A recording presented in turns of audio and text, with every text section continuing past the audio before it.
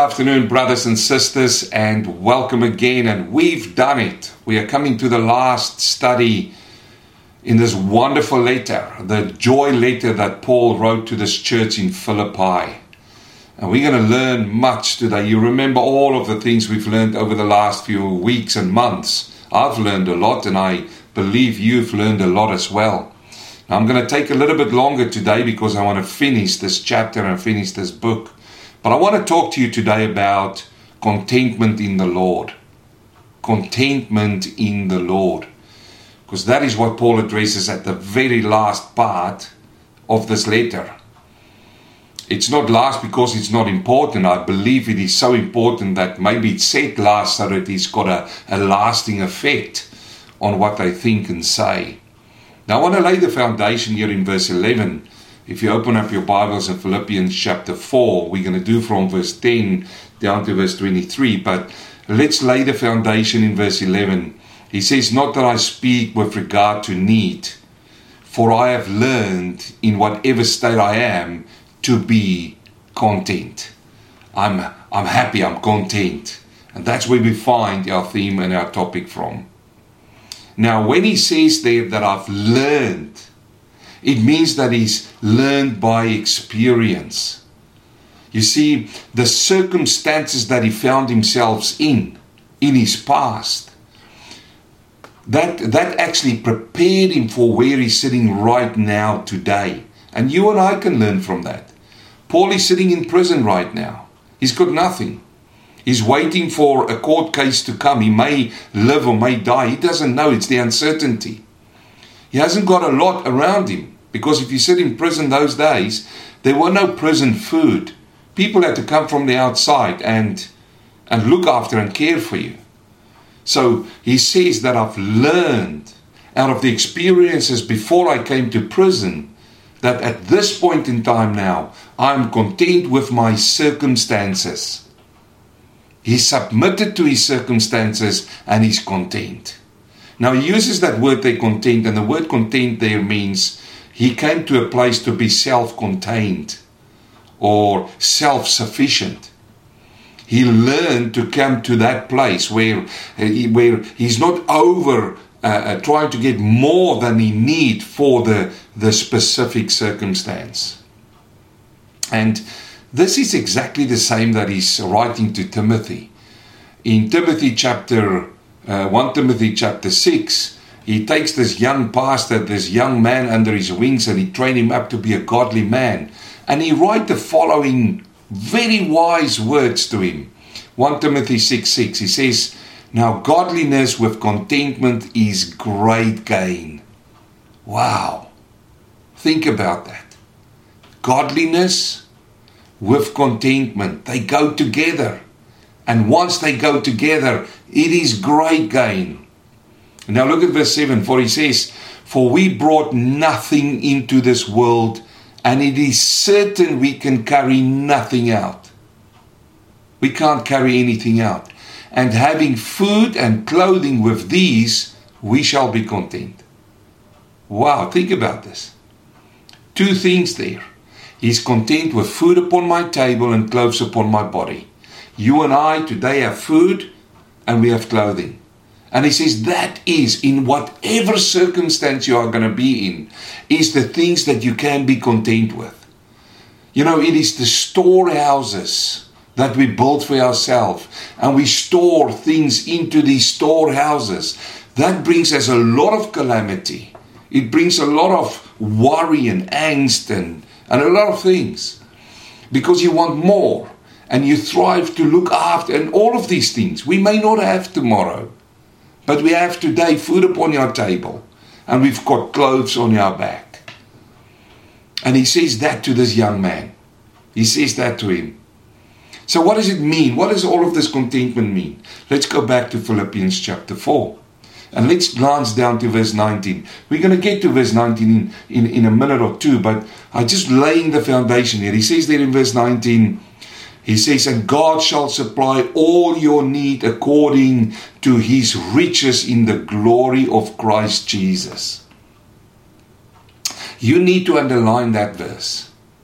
And in fact, when all of these troubles come to your mind and worries come to your mind, that verse should be on your mind first. To say, you know what, I'm not going to fear, I'm not going to fret, because God will supply.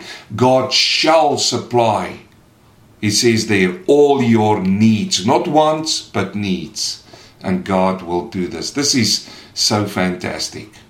So, what made Paul come to this point that he's content?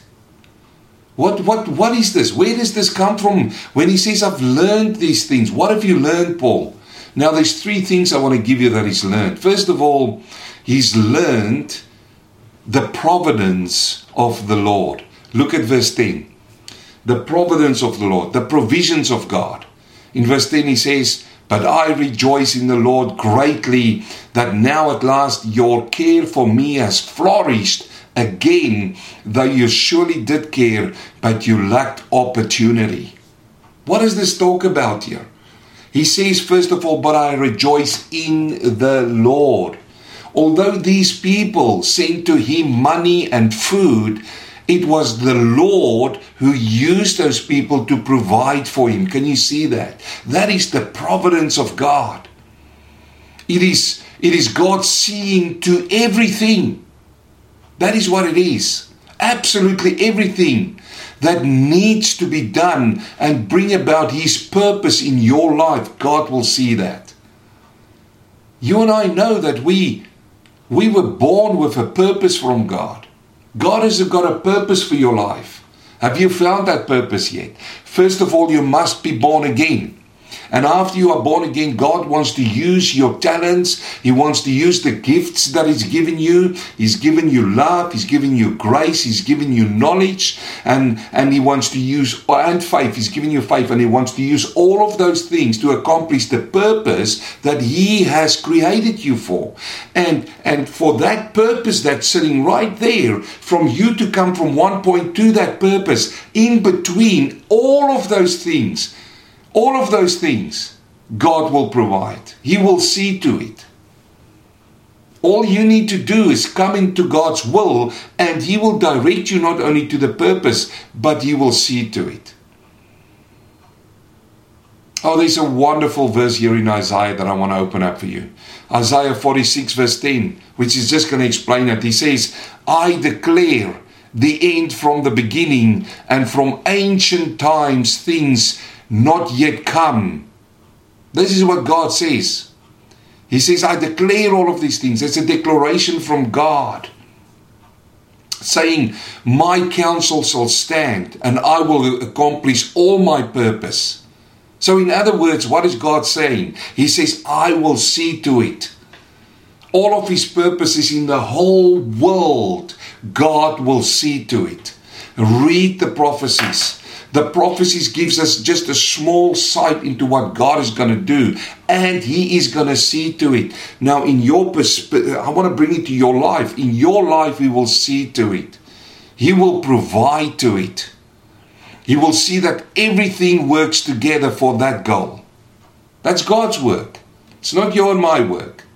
He will provide for that. Now, I'm by far not saying you should go and sit like a sloth at home and do nothing and say, well, God will provide. No. I'm going to show you a verse which will show you that that's not what He means. You see, you were created for a purpose, and God will see that you will get there. But there's a second thing that I want to touch in that first thing that made Paul content, what he learned about God's provision. And that is that God uses people to bring His provision to you, or to take provision to where He needs it. God uses people.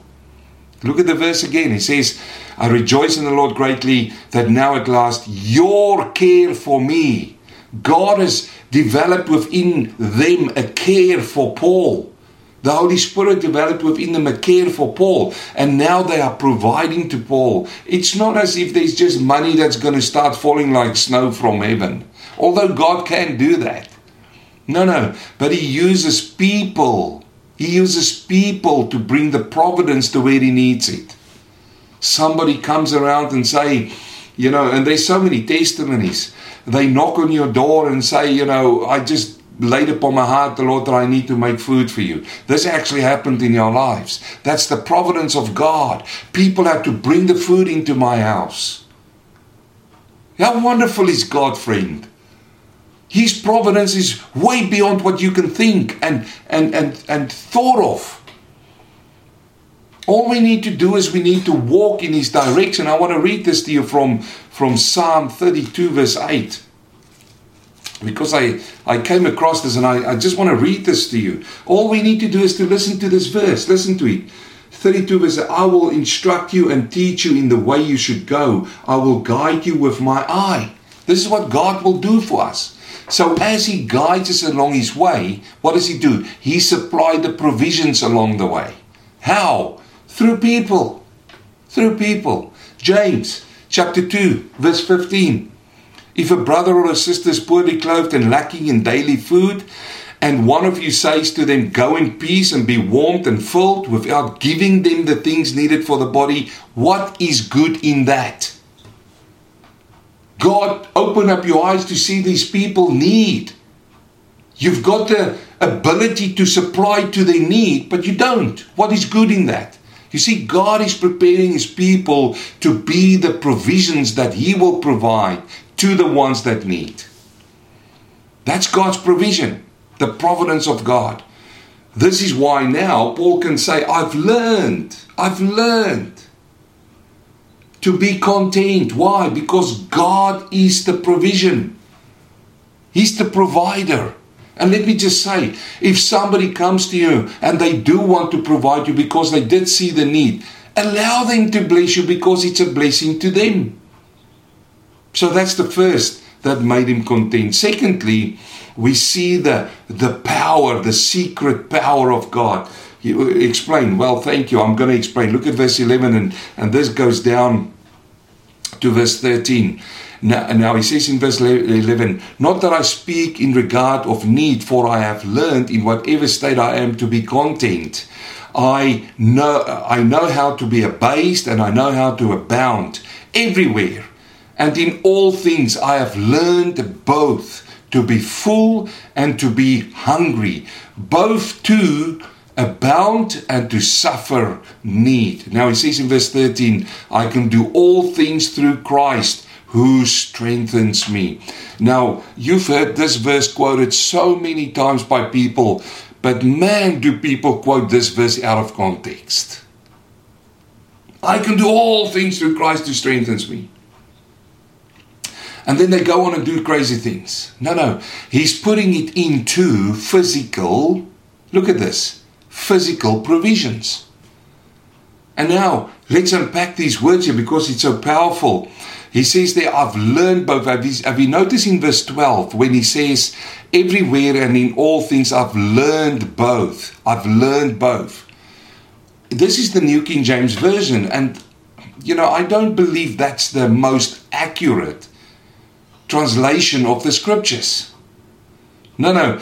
If you go to the King James Version, he says that I am instructed. He uses the word instructed there. And if you want to go a little bit further and understand what it means in context, when Paul writes these things down, he says, I've learned the secret. This is what it is. I've learned the secret how to have much and how to have nothing. The nothingness brings you to humility. When you have a lot, it brings you to the point that you can bless.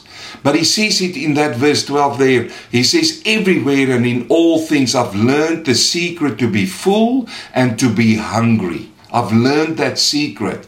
There is a secret there that brings me then to contentment. There's a secret there that brings me to be God contained, God confident. And what is that secret? It is the power of God. Because that's where this verse now comes in. It's tied to contentment here. Look at verse 13 now again, with that in your back of your mind. He says, I can do all things through Christ who strengthens. What is the secret for you to be content in your life? What is that secret? It comes down to the power of God. Now let me unpack that verse for you, because a lot of people sit back and say, well, it's God who's going to take care of me, like I said before. I don't have to do anything. I just sit back like a sloth. And now all of a sudden, you said it there, preacher. You said it that God is going to look after me. Yes, He is. But look at this verse now more intently. Because He says first of there, I can do. Have you noticed? I can do. Now, when He starts off with I can do, He says, you start the action. That's where it starts. Not just sitting back on your couch. You start the action. The Holy Spirit may lay a project in your heart to bless people. You want to help other people. You're in a sit, but you have to start the action. And see how beautiful it is now. When you start the action, Christ will strengthen you. So He will leave you in your action. You start your action. You start walking. You start doing. And now it goes on. In all things that you're going to do, when you need, listen now, when you need that supply, when you run out of your own power, now He comes along and He strengthens you. But you've got to do. There is an action and then there is a reaction from God. This is, by the way, got nothing to do with salvation. This is about provision here. This is why He's sitting in prison and these people are bringing Him now food and clothing and money. And what does He do? He thanks that has been revived again. The giving has been revived again. And God uses people. And He understands the providence of God. But He also understands the power of God. That God, listen to this now. God will strengthen those people because they can do all things through Christ who strengthens them to bring that to Him. And you will see how it becomes clearer when you understand where it's coming from. So he understands contentment because of the providence of God, and secondly because of the power, the secret power, which is the strength of Christ, helping and assisting. This is the Holy Spirit, by the way, the Parakletos. He's coming alongside, and kletos means to be called alongside to strengthen. Now what is the last thing then? It is the promise of God's provision. Let's read on from verse 14. He says, nevertheless, you have done well that you shared in my distress. You see, He uses people. Now, you Philippians know also that in the beginning of the gospel, when I departed from Macedonia, no church shared with me concerning giving and receiving, but you only. Make a mental note. In Macedonia, the church in Philippi was the only church who supplied to him, okay? Just keep that in mind. You shared with me only. For even in Thessalonica, you sent aid once and again for my necessities. Not that I seek the gift, but I seek the fruit that abounds to your account. Indeed, I have all in abound, and I'm full, having received from Epaphroditus. He came from Philippi. The thing sent from you, a sweet-smelling aroma, an acceptable sacrifice, well-pleasing to God. And my God shall supply all your need according to His riches in glory by Christ Jesus. This is now the promise that comes from God. Now listen to this now. He says there in verse 17, but I seek the fruit that comes from your giving. Every giving that you give will receive a fruit. There's fruit coming from it. And Paul, he wants to see that fruit. And here comes Titus now. He writes to Titus the following in Titus chapter 3 verse 14. He says, and let our people also learn to maintain good works, to meet urgent needs, that they may not be unfruitful. The good works that you do after the cross, and supplying to urgent needs, which means food, which means clothing, which means sometimes giving somebody money, if the Lord lays it upon your heart. That brings fruit. He says there to Titus, if you don't do that, you're going to be unfruitful. A Christian life, A godly life is a godly life, not looking out after your self-interest, but others as well. This is what Paul addresses here. He's so blessed that these people brought him things in prison. And now he comes back and he talks to them about contentment and how this adds to faith. He says to them, and my God shall supply all your need according to your riches and the glory in Christ. Why would you think he said that to this church in this letter? Because a lot of people would think, wow, you know what, this is a rich church. Philippi is a very rich church. And they must have given to Paul in the overflow. You see, it's so easy for people to give in the overflow. They'll work out, look after themselves first, and everything that overflows, okay, yep, that's the money now we can, for instance, send to the missionaries or give away because we are, and I'm fed, I'm well, I'm okay. And now in the overflow I will give. People might think this is what happened to the church there in Philippi. That's why they could provide to him. But not so. You may be shocked to understand not so. Because remember, Paul writes this in context back to them in verse 19. And my God shall supply to all your needs. Wait a minute, they've looked after Paul's needs. Now, do they have needs? Of course they do have needs. You need to understand the Bible. Open up in 2 Corinthians chapter 8 and we will see the state of this church who gave to Paul. This is why I said, made them make a mental note there in verse 15 when he says, when I departed, you were the only church in Macedonia who looked after me in this regard. Now we will see the state of this church. 2 Corinthians chapter 8 verse 2. Listen to Paul. He says, that in a great trial of affliction, the abundance of their joy and their deep poverty abounded. In the riches of their liberty. In fact, you should read verse 1 because he talks about Macedonia in verse 1. And in Macedonia, the only church who looked after Paul was this church in Philippi. And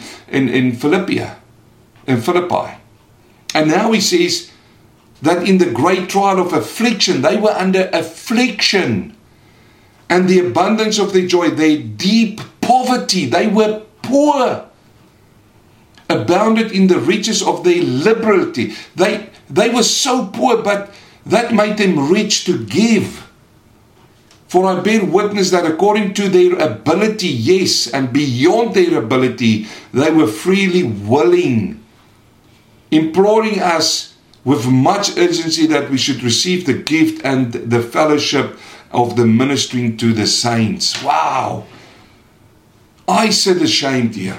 I'm honest to you now. I'm sitting ashamed here. If I think of this church who was so poor and afflicted, they didn't have the ability, but yet they made together and they sent for Paul. That's not in the overflow. That is profound. So what is Paul learning to be content? He's looking at these circumstances and he knows the provision of God. Do you know the provision of God? My friend, if you're a child of God, God will look after you according to his riches. The secret of the power. Wherein lies the secret of the power? I can do all things through Christ who strengthens me. And then this wonderful verse down here.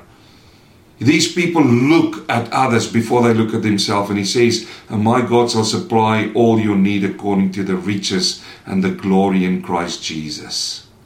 Now let's learn this from Paul. These three things. He said, I accept all things. Look at verse 11 again. Not that I speak in regard to need, for I've learned whatever state I am to be content. Paul said, I accept everything as from God. Nothing will happen to you as a child of God without God's protection, without his permission. Not only that, he says, I can do all things. Then in verse 11. And then he says, I have all things. That makes me content. Again, I accept all things, I do all things, and I have all things. You see, he didn't have to be pampered to make him happy. He didn't have to have nice trickling voices and things talking to his in his ear to be happy. He found his contentment in spiritual resources and abundantly provided by Christ. Contentment in the Lord. Are you content today? Are you content? Learn from Him. Now let me finish off. He says now, verse 20, now to our God and Father be glory forever and ever. Amen. Greet every saint in Christ Jesus. The brethren who are with me greet you. All the saints greet you, but especially those who are in Caesar's household. The grace of God, our Lord Jesus Christ, be with you all. Amen. I pray the Lord bless you with this study in the book of Philippians. I'm praying next week we can start with the book of Galatians, another one of Paul's letters to the church in Galatia, and we will unpack it like we've done the book of Philippians. May the Lord bless you, may He keep you, and listen to this. Be content. Amen.